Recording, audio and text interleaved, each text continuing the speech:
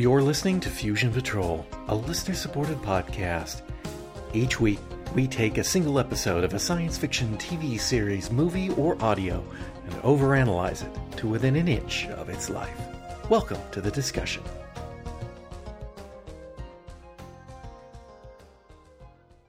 Hello and welcome to another episode of Fusion Patrol. I'm Eugene. And I'm Simon. And tonight, we are looking at Season 2, Episode 4 of Bugs, entitled Whirling Dervish. Episode synopsis. Two men expertly infiltrate an airline's secure areas and lay a trap that leads to the destruction of a fuel depot.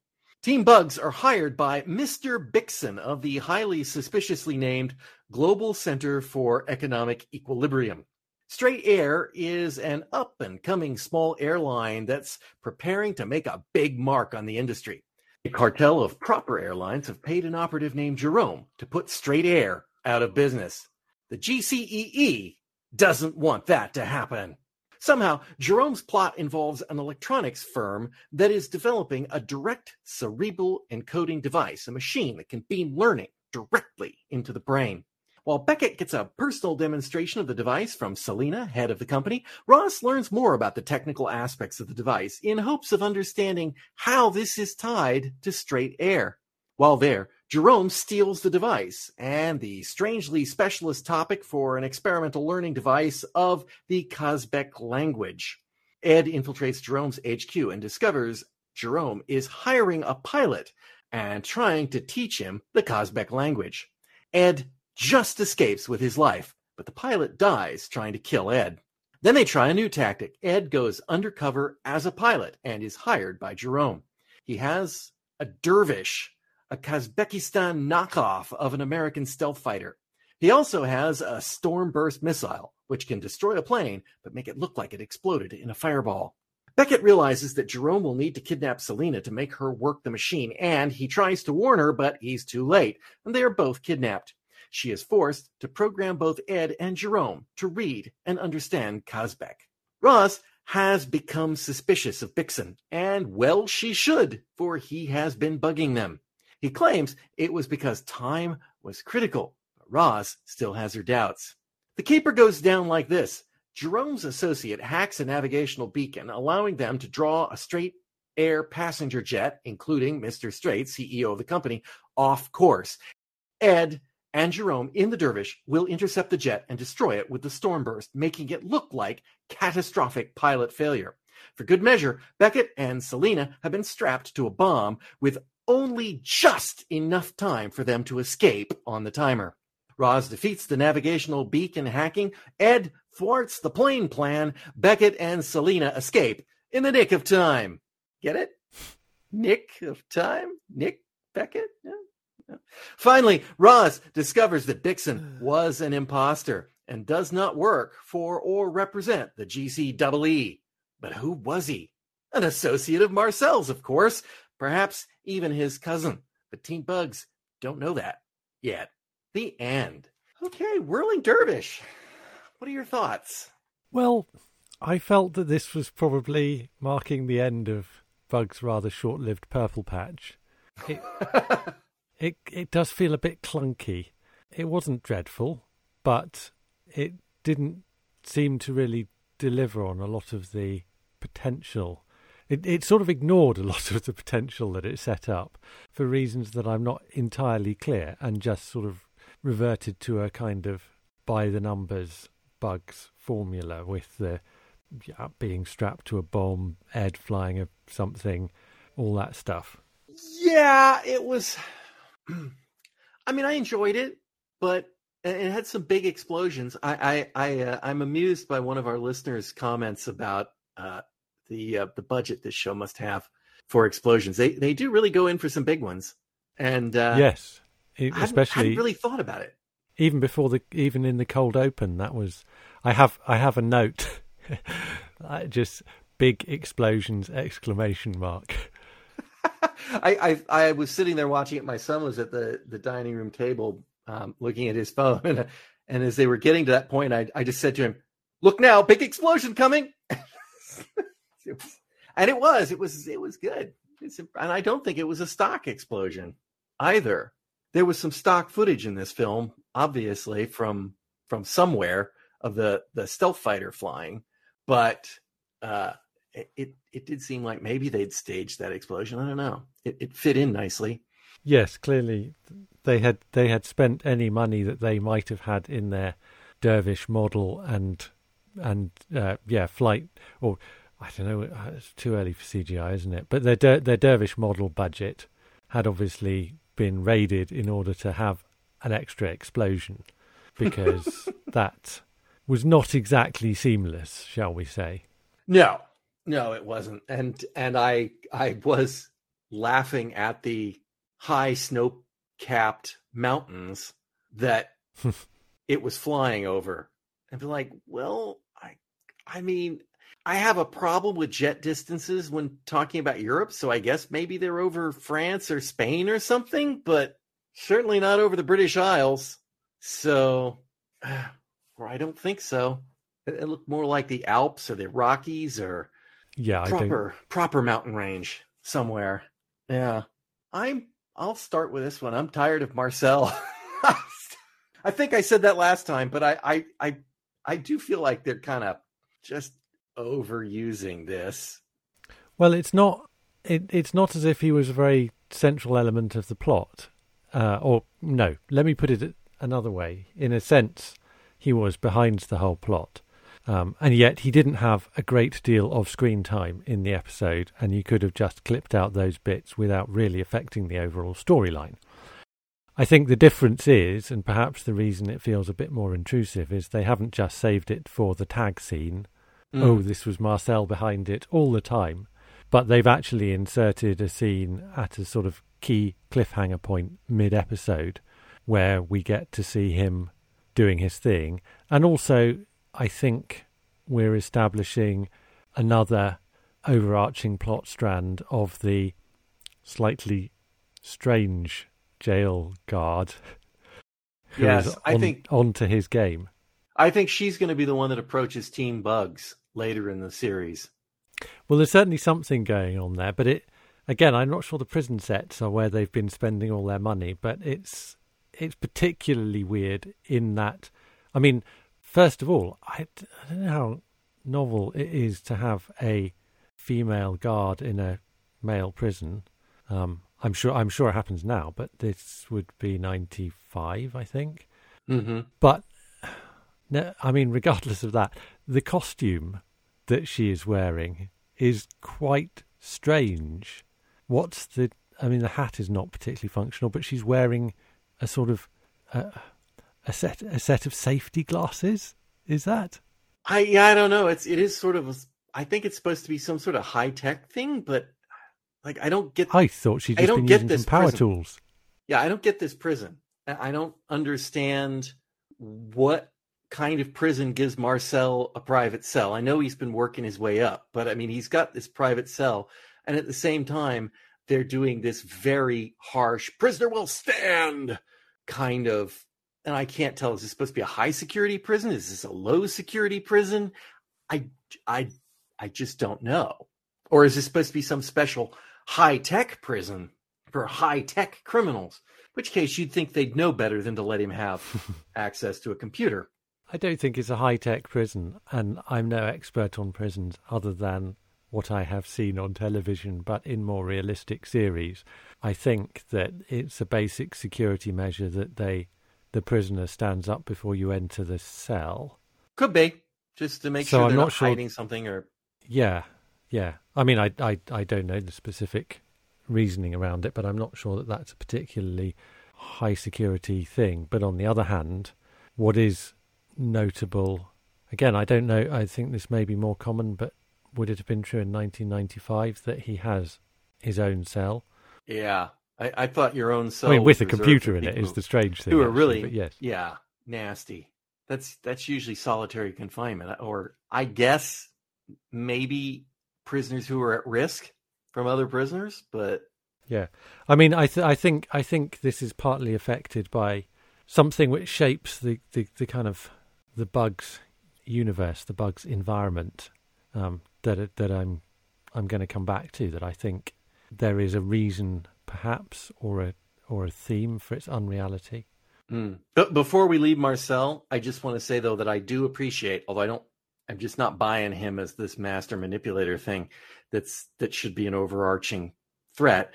I do kind of appreciate the fact that, yes, I was suspicious of Bixen very early, before Roz was suspicious of Bixen, but at the same time, by putting Marcel in earlier, you could be forgiven for believing that Jerome was working on behalf of Marcel, because they're manipulating the markets basically by taking out a step. And so, in that respect, it's kind of okay. It's a fair bluff. I think maybe hiring two bald actors did make me think of Marcel almost immediately when they brought him in. That's your assumption that the bald people are always going to gang up on everyone else. They're family. Yeah. No, there's just something about his manner. There's something about his demeanor that goes with it as well. It's like, are they casting a family member kind of thing?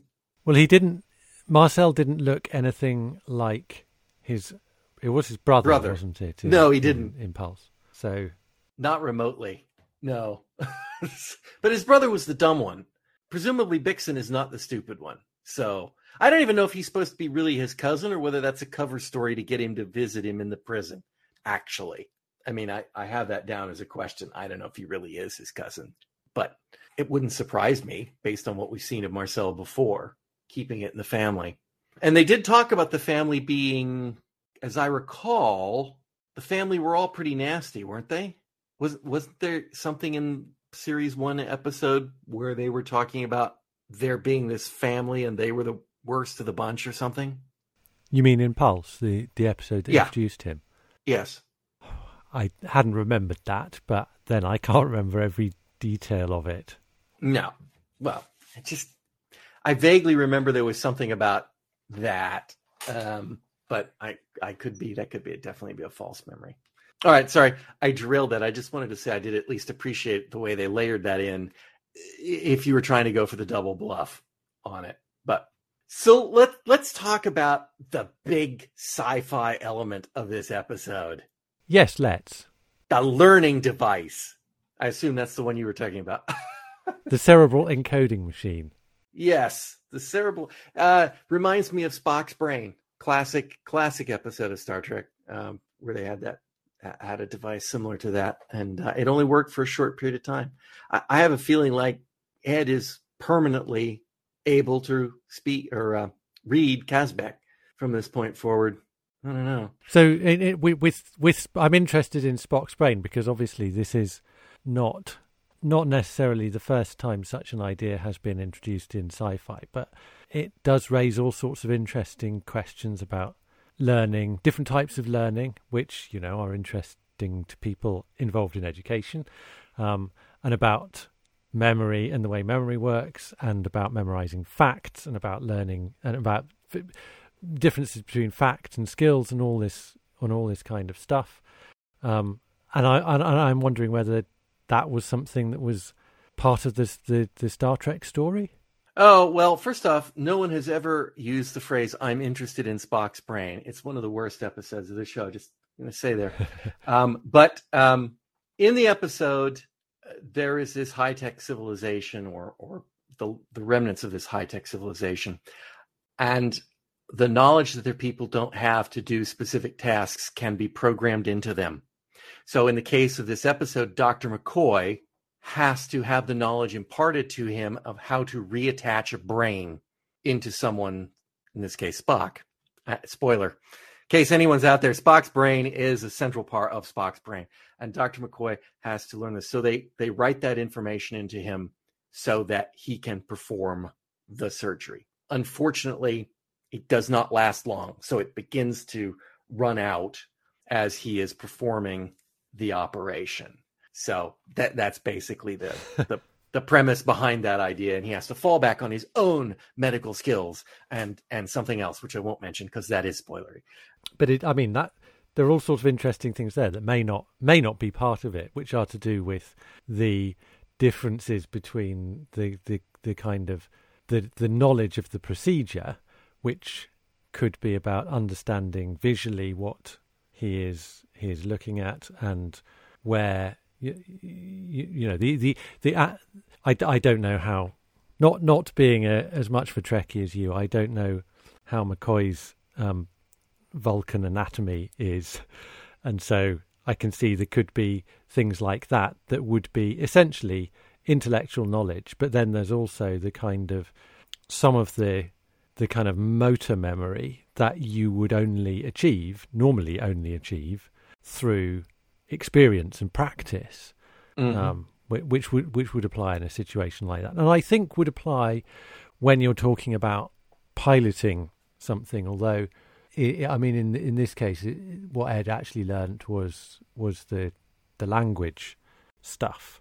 But the parallel that occurred to me was actually with The Matrix, where they do download things like knowledge of how to pilot a helicopter, but that's within the kind of very well established world of the kind of Matrix's virtual experience, and so it's already been established that it is all effectively a computer program, and this is some kind of subroutine within the computer program, and so on and so forth. So that it's interesting. The Matrix is quite philosophical in its approach, and it's consistent with all of that.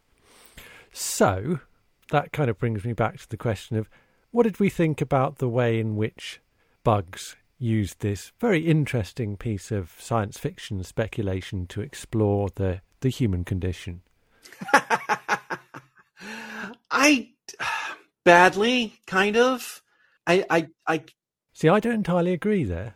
I cast a little bit of aspersions there because, yes, they're developing this pilot device, and coincidentally, one of the things they thought was appropriate to encode for their beta test program was the Kazbek language, which has got to be pretty freaking niche. But okay, makes it a good test. You can be pretty sure someone who's a subject is not already going to speak Kazbek, so. Or read it, yeah, that's a possibility. Read it, sorry, yes. I did think of that before I did that. I said, really, would you pick Kazbek? And the vast coincidence that you would pick Kazbek, and that happened to be the language of the fighter jet that they happened to have that they needed, was a little bit much. But what I wanted to, the things that popped up to my mind about this, the questions are: if you can beam info, can you beam thoughts and ideas, attitudes? Exactly. Could you change behaviors of the person who is learning it? And how does this differ from quote unquote real learning? Because it seems almost eidetic. Beckett can remember chapter and verse and page and word for word of this thing, which is not the way memory works, and it's not the way memory is encoded in your brain. And so, and what if he'd already, for example, knew that book? Or what if Ed had already had some experience with Kazbek or something? Does it overwrite it? Does it augment it? Does it? I don't know. There were a lot of fascinating questions, and one of them is this really a good idea to even experiment with? Because this could go seriously wrong. I'm not typically one of those people that says, hey, this is a technology that we shouldn't explore because of its massive implications for evil, but there are some massive implications for evil. And you know, can you encode? Well, obviously you can encode false information. If you can encode real information, you can encode totally false information. You could give the person an entire degree program in naturopathy or something that's you know, completely rubbish. Which you can already do. It's just slower. Yeah, you just have to go to university for it, or, well, you couldn't see the air quotes, but yeah. But it could be even more gibberish. There's a comedy routine by, Wow. Let's see if I can pull this back. Steve Martin, 1970s. Can't remember what album it was, but he was explaining how if he'd had kids, he would, or when he's around kids, he teaches them nonsense words so that when they speak, they'll say things like, "Can I mambu patch in the something?" It's just absolute gibberish because you've encoded them with stupid, dumb ideas, which, is meant to be a comedy idea. But if you could beam it into people's heads, bad, oh, bad, really bad. But there are equally, if not greater, opportunities for using this in a positive way. I mean, the ability to learn all sorts of things, the advances in our collective knowledge and the kind of economic benefits, apart from anything else, it's a huge deal. Didn't we have an episode about this in The Prisoner as well? The General, yes, where everyone in the village was taking speed learning courses through their yes TV and programming it in. Yes. Equally with, which of course would be much more sinister in the village than it would be in Star Trek, where it was used for good. Yeah, I agree. I mean, in a perfect world, right? In a perfect world, if you could take kids and put them in school and program them with genuine, vetted, factual information, or professionals to, have everyone have access to the latest, the greatest, the best. It would be an amazing thing, but who vets it? Who gets to make the argument that this is right? Because we already know people are arguing about reality at this point. So that is the point. Learning isn't new. It's the speed with which you can learn that is particularly interesting. So, right. And it seems to be the level of detail too. Yes, but it's still you're just talking about a different order of magnitude of something that already takes place. So it's not as if something new and evil could happen, and it's only that in order to do something good, it would be because you would be able to learn so much more. I mean, there's no question that Ed could have learned. Well, maybe there's a question. I don't know what his facility with language is, but he would have been able to learn it given enough time. And the point about the situation was that he didn't have time, so it was very convenient. Well, I think there is a difference, though, between what goes on now and what this machine represents. If you can convey the entirety of the cosmic language in a minute or two, there is, there takes a time. So, for example, it takes time to radicalize people to become suicide bombers. It doesn't happen overnight. It takes time. But that's not factual. That's emotional. But this machine question might be is able then to do if that. But it if you programmed people with quote unquote facts that are not facts that led someone to believe it, you might be able to radicalize them in minutes, right? Well, I think just because you have information in your head, you don't automatically assume it is a fact. Just because you have read, I mean, the very example is great illustration of why that's not the case with this machine, because Nick has a fiction transmitted into his mind. It's a novel that he knows is a novel. He does not start to believe everything in that novel to be true. He just has now a memory as if he had read the book himself.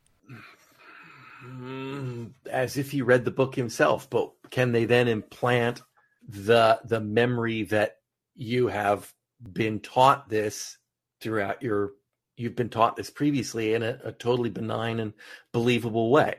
Well, there's no suggestion of that. No. I have great concerns about the potential of beaming information into people's heads. I just want to say, I see the advantages. I really do, but and again, does it overwrite previously encoded information? And when I say encoded, I mean information that you have learned through the old-fashioned way. That is an interesting. So, for example, I've read. It's hard to see how it would, because what form would that take? Would that be if Beckett has this book beamed into his head, or the memory of this book beamed into his head, has he now forgotten some other book he read? Or he read that book previously and he interpreted it differently. Or he, the or interpretation I read is still his I own. read The The Time memory is Machine. different. I read The Time Machine by H.G. Wells, and then 25 years ago, and then they beam a subtly altered version, or even a drastically altered version of The Time Machine by H.G. Wells into my head. But if you read a drastically altered version of The Time Machine by H.G. Wells, the original memory of having read The Time Machine by H.G. Wells doesn't disappear. But we know that memory doesn't. We know memory changes every time you recollect it. You don't need to read something similar to change the memory that you already have. Right. So would this, in effect, be such a stronger memory, be such a more eidetic memory, that what you actually read gets reshaped in your mind to match this stronger version? Because it can change. I mean, I don't know. Well, I think that would simply be the case if you read something, 30 years later. The more recent reading would be a stronger memory because it's more recent. So I'm not sure there's no indication in what we see, which isn't a lot. No. That would be any different from that. Yeah, no, if they studied this in depth, they would have gone down a rabbit hole. Because I'm not sure that that's true. I think there is a lot that they could have done with it. We've already talked about examples from The Prisoner, from Star Trek, from The Matrix. There are many, many others in science fiction. I disagree that what they did in terms of exploring this interesting science fiction concept was done badly. I don't think they did it at all. I don't think they bothered to explore the science fiction concept. The cerebral encoding machine in this episode is just the MacGuffin. There is no attempt to use it to illustrate anything about humans or society or how we learn or how we interact or anything like that. It's just something that is convenient within the plot. I mean, for goodness sake, they blow it up in the end. I mean, it's like one of the most key things we learn about this is not how it encodes people's memories or the types of learning that it could impart to people. It's that for some reason it's sufficiently explosive to blow a hole in a door. I'm just going to come to my own defense here and say that when I said that they did the exploration badly, I didn't mean that they made an exploration, that the process of exploring the idea was done poorly because they just didn't do it. So I kind of think we're in agreement there, really. No, they didn't. They didn't do it. And that's a bad exploration when you don't explore. But yeah, well, that's cool. And it also conveniently jams technology devices and makes bombs run faster. Yep. That one was, yeah. And of course, we have to go there. I know this is Bugs. I know the whole point of Bugs is the high tech, but really, electronic handcuffs, was that strictly necessary or a good idea? Well, indeed. If we're onto the gadgets, and I've been keeping my usual checklist, how does the taser work? Oh, that's the phaser taser. Yeah. It's a taser. It did seem to fire a kind of bolt, didn't it, rather than just a wire to discharge into someone. Which, if you will recall, we were talking about I think it was the very last episode where the guards had electric firing guns, we said that is not how tasers work. I think that's literally what they were going for in that episode too. But this time they call it a taser. And the effect looks different, but it is basically the same thing. What about the Stormburst missile? Why? Why is my question? Why would you want a missile that behaves in that fashion? Well, I also want to know, would it work? I don't know. Or would it work in that way? Because when the vapor ignites, it's going to create a shockwave.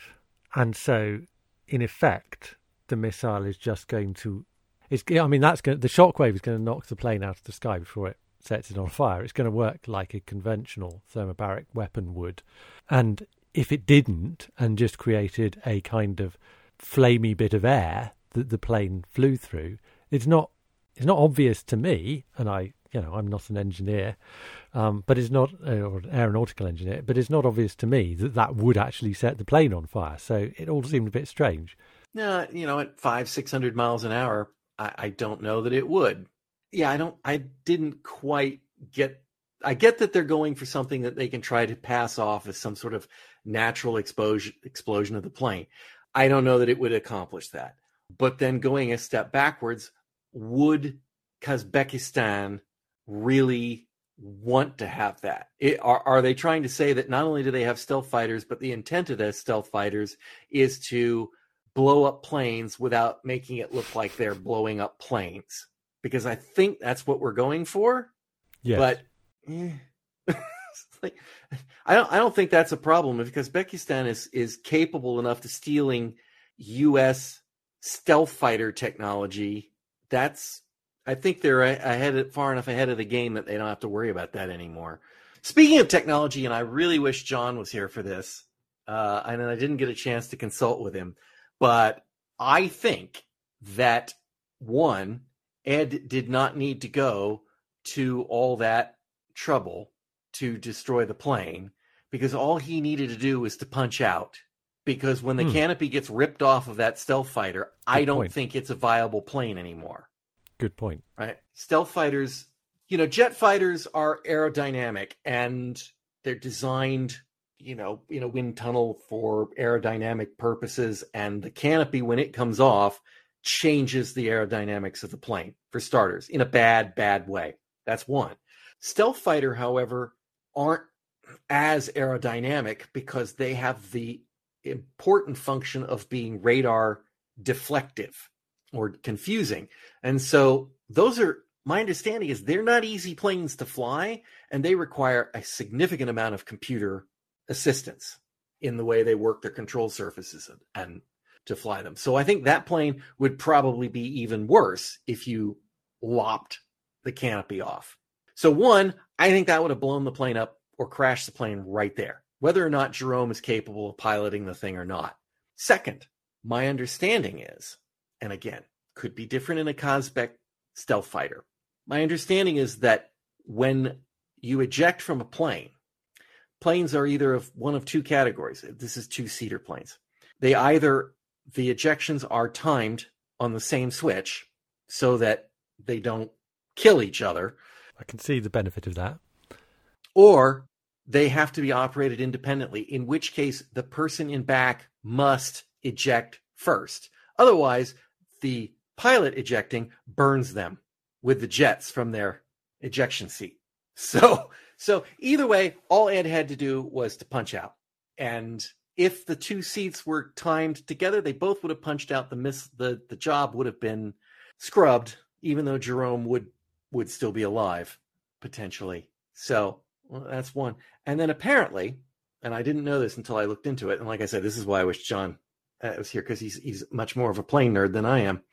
Apparently, pilots can be extremely injured by being blown out of the plane like that. That the conventional wisdom seems to be that if you have to do this 3 times, you don't fly ever again. They just won't certify you for flight, because it puts enormous stress on your ligaments and your collarbone. And if your arms and legs aren't tucked up right, they'll be snapped right off as you go out of the plane. And I mean, it is a very unpleasant experience and very likely to hurt you. You'll be alive, but maybe not as glib and happy as Ed was when he landed on the ground and just, oh yeah, it's like, I don't think so. But so yeah, that's my technical nitpicky on this. If it's even right, but I think it's reasonably accurate to say that would have been no walk in the park when he did that. But there's also, just in terms of appearing futuristic in the way that Bugs likes to, the fact that they speak to Jerome over his computer, Roz hacks his machine and yeah, sets it up as a ticket booking system. And he asks, as if he's asking on a telephone, how did you get this number? How did you get this internet address? yes. Capital I, capital N. I particularly like that. See how cutting edge they are. Yeah, that was a weird scene because it approximates nothing I've ever seen in the evolution of the internet. Right? It beeps at him. He goes over there. There's this message coming in, and then there's the line below it: respond or response. I forget which it was. You type your response, and then it does it at the other end. It's like, I know it's sort of chattish, but really not like any chat I recall seeing either, and certainly not something that you would be booking a ticket over. Just really, really bizarre. I was amused that the guy saw Ed through the CD that he was looking at. I remember the good old days with CDs. He used his mirrors. Yeah. For the guy up there with a flashlight shining down on you from his head. I should mention Bixen, Peter Woodward, son of Edward Woodward, the actor. Is he? Yes, and I warned you off the Wikipedia because he was a major character in the sequel series to Babylon 5, Straczynski's Crusade, and I can tell you nothing about his character and nothing about Crusade without being spoilery. Just that. But I recognized him instantly. It's like, oh, yeah, okay. I know that guy. And I actually know him from a relatively benign good guy role than this sort of sinister, because he was coming off sinister from the moment he was in the room. And I didn't buy that for a second, that he was a good guy. It just didn't. I thought maybe at first he was, before he introduced who he worked with, I thought maybe he was like from the Hive. And so he was actually kind of supposed to be playing the shifty spy master kind of guy. But then when he said he was like a global committee for economic equilibrium, I'm like, no. That's not right. That's not coming off the way it should. Got anything else on this? I wanted to I got a few. It's one of the perks of an episode that's not necessarily got me on the edge of the seat for the whole of the running time as the last three did. It gave me a bit of a chance to think about Bugs and the world it creates and the way the kind of language it uses, the shortcuts it uses, and how it tries to create a sense of time and place, that place being the London Docklands and that time being the mid-1990s. And so one of those things, I think, which is quite interesting, certainly, looking at from a British perspective, is Straight Air, and why they decided to use a Challenger airline as being the kind of the client. Is this like Virgin era? This is or the other one, Ryanair or JetBlue. Ryanair was Ryanair had been around for about, I think, 10 years or so by the time this aired. But it's very much, I think, connected with Ryanair, and the deregulation of the European air industry in 92 would have been very recent. Either that year or the year before, EasyJet, another budget airline, EasyJet, that was the one I was thinking of, as Ryanair was established. So I think these things would have been very familiar, very in the news, and felt very now. I think this is probably more based on Ryanair than EasyJet because, well, for a start, the CEO is not Greek, or Greek Cypriot. Although actually, to be fair, he's not Irish either. But it's the fact that he is on television saying things in a very blunt way. And Michael O'Leary is kind of famous for using the news to get free advertising by saying outrageous things like saying he's going to charge passengers £1 to use the toilet on Ryanair flights or what have you. But even given that's what they're doing, I thought it was pretty strange that you had the chairman of the airline talking about a safety issue on television and saying that it was the competitor airlines, the big guys, these, this is BA or whoever, are acting to try and keep his airline out. And the reason for that is just imagine that gets past all the lawyers. Right. The reason for that is, how would you react as a potential passenger on his airline, where he's saying, I would be like, we are a target. Are you going to fly with him? No, absolutely not. That is a pretty strange thing to do. So even before you kind of have Ed articulating the whole preposterousness of the scenario, big airlines plotting to bring down the new boy. Are you serious? You have this strange TV interview where actually it loses its authenticity and its realism because that's not credible as a way of talking to a TV audience in world. What he's actually doing is he's talking to the TV audience watching Bugs because he is explaining the plot to them. I didn't really think about it in terms of, passengers would not want to fly on it, although that's certainly reasonable. But it was a sort of, we had this big explosion. Exactly. See? They're out to get me. It's like,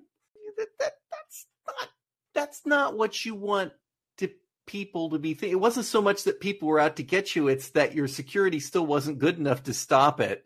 Exactly. Or your safety precautions were not good enough to stop it. Therefore, that's not how you phrase it. Maybe it's true, and maybe you're going to go after them, and maybe you had evidence that they were, but that is not how you would put it on TV. No, not at all. Kind of leading on from that, but connected with something that we've talked about before in the Bugs universe. If you have a plot that is centered around there being attacks on an airline, which, let's face it, you've got to question whether that's possible terrorism. You've got to at least investigate the possibility. I would be expecting, at the very least, the CIA, MI5, NCIS, probably the Met Special Branch. I would have thought also SO6. Another reason why I thought maybe Dixon was the Hive. Right. Official something. So we have talked before about the fact that we haven't really seen the authorities get involved when you might expect them to, like the Bugs team being involved in a death and then not really reporting it to the police or hanging around for anyone to come and interview them or anything like that. And so I was turning that over in my mind and realised that actually what's going on here is there are no state actors of any sort in Bugs. There is no public sector, effectively. That's not always been true. Obviously, you mentioned the Hive from Out of the Hive, and in Assassins, Inc., there is the kind of, they're employed by the government, so there's that kind of international arm. I don't really remember anything else since then, though, that hasn't been all about the private sector. Mm-hmm. The Bugs team themselves are a small business. They're a security outfit. Their clients are always businesses. They may be doing things that are of national significance. So, for example, biological research that would affect the crop harvest in the last one, or, even the kind of space flights stuff. It's important technology. It matters. Actually, that's true. There was a nation state involved in that, but nevertheless. Wait, what was there? Because they were doing that survey for, I forget which was that made-up country of the week. Oh yes, okay, made-up country. Yes, but the point still holds that it's a private company that is putting that satellite up. So there are in other words, there are essentially just these private outfits, and the public sector has vanished, which I think is quite a kind of zeitgeisty thing. We're in the aftermath of Thatcherism. You know, she's been I was gone say 5 years.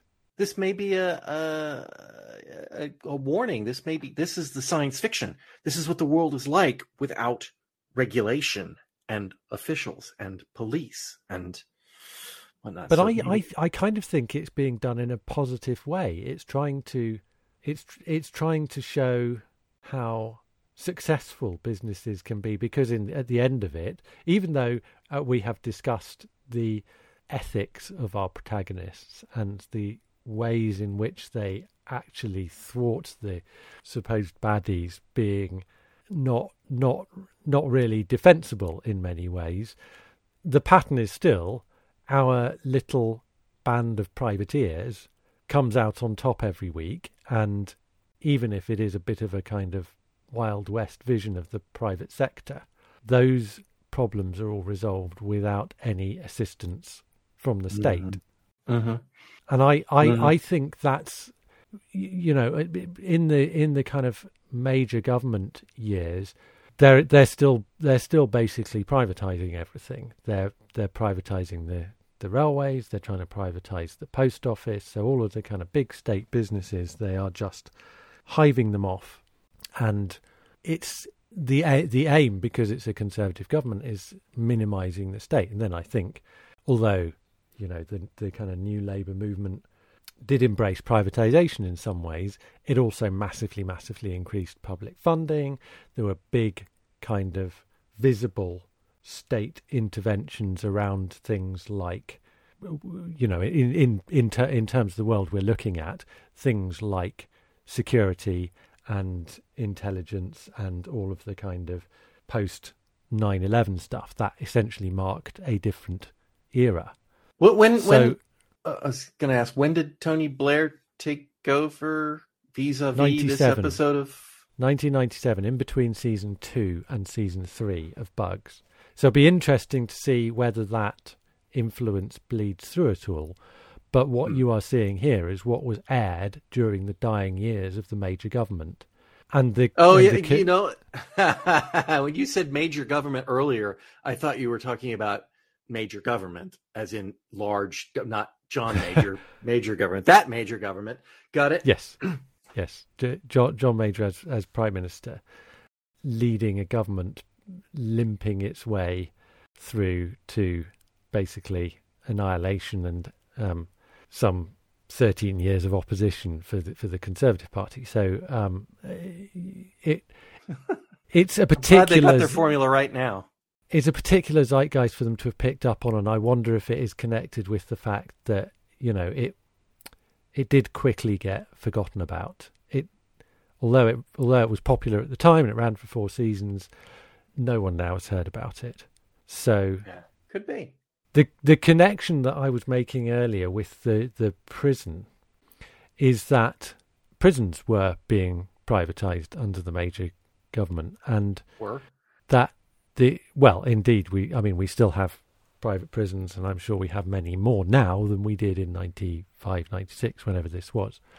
But I think that the way in which they are showing the prison, which is quite minimal and maybe has not just to do with the limited budget for the set and so forth, is that it's not seen as a public institution as much as prisons might traditionally have been portrayed on television. So the governor, for example, does seem to wield great discretion in terms of what he can grant, rather than him being an institution bound by a board of governors or whatever you would get in a kind of more obviously publicly run prison.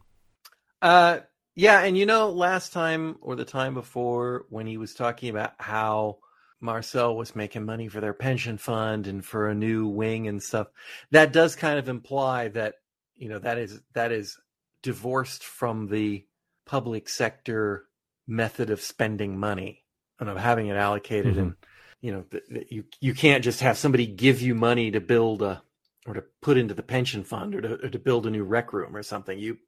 It would have to go through channels that would probably set off alarm bells. But So yeah, that does imply this is a private prison, which is why they get the cool uniforms with the goggles. Absolutely, yeah. You don't get goggles like that on the public taxpayers' dollar or pound. Yeah, rather. Lucky to get a whistle.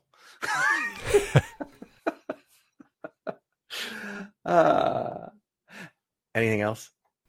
I just wanted to mention that Roz's yellow car features in this, but maybe a different car.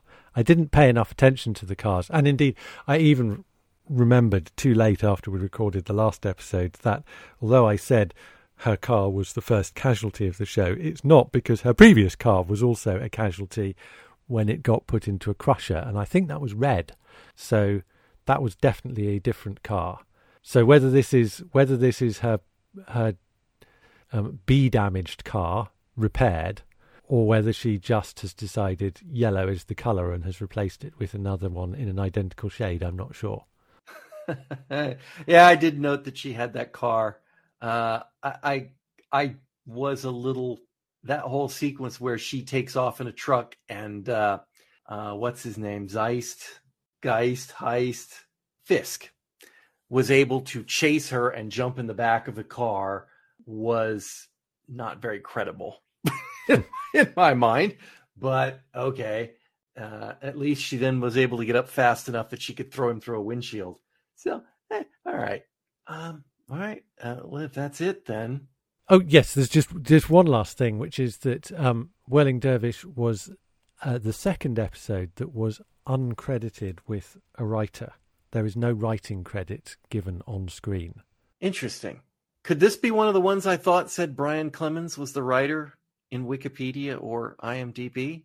It is credited as being Brian Clemens in Wikipedia, as indeed I think it was Shotgun Wedding from season 1, which doesn't have an on-screen writer credit. And this is also, at the time of us doing these podcasts, credited to Brian Clements on Wikipedia. But I could not find any citation, and I could not find anything that backed up that it was Brian Clemens who wrote it. So I'm not denying that is the case.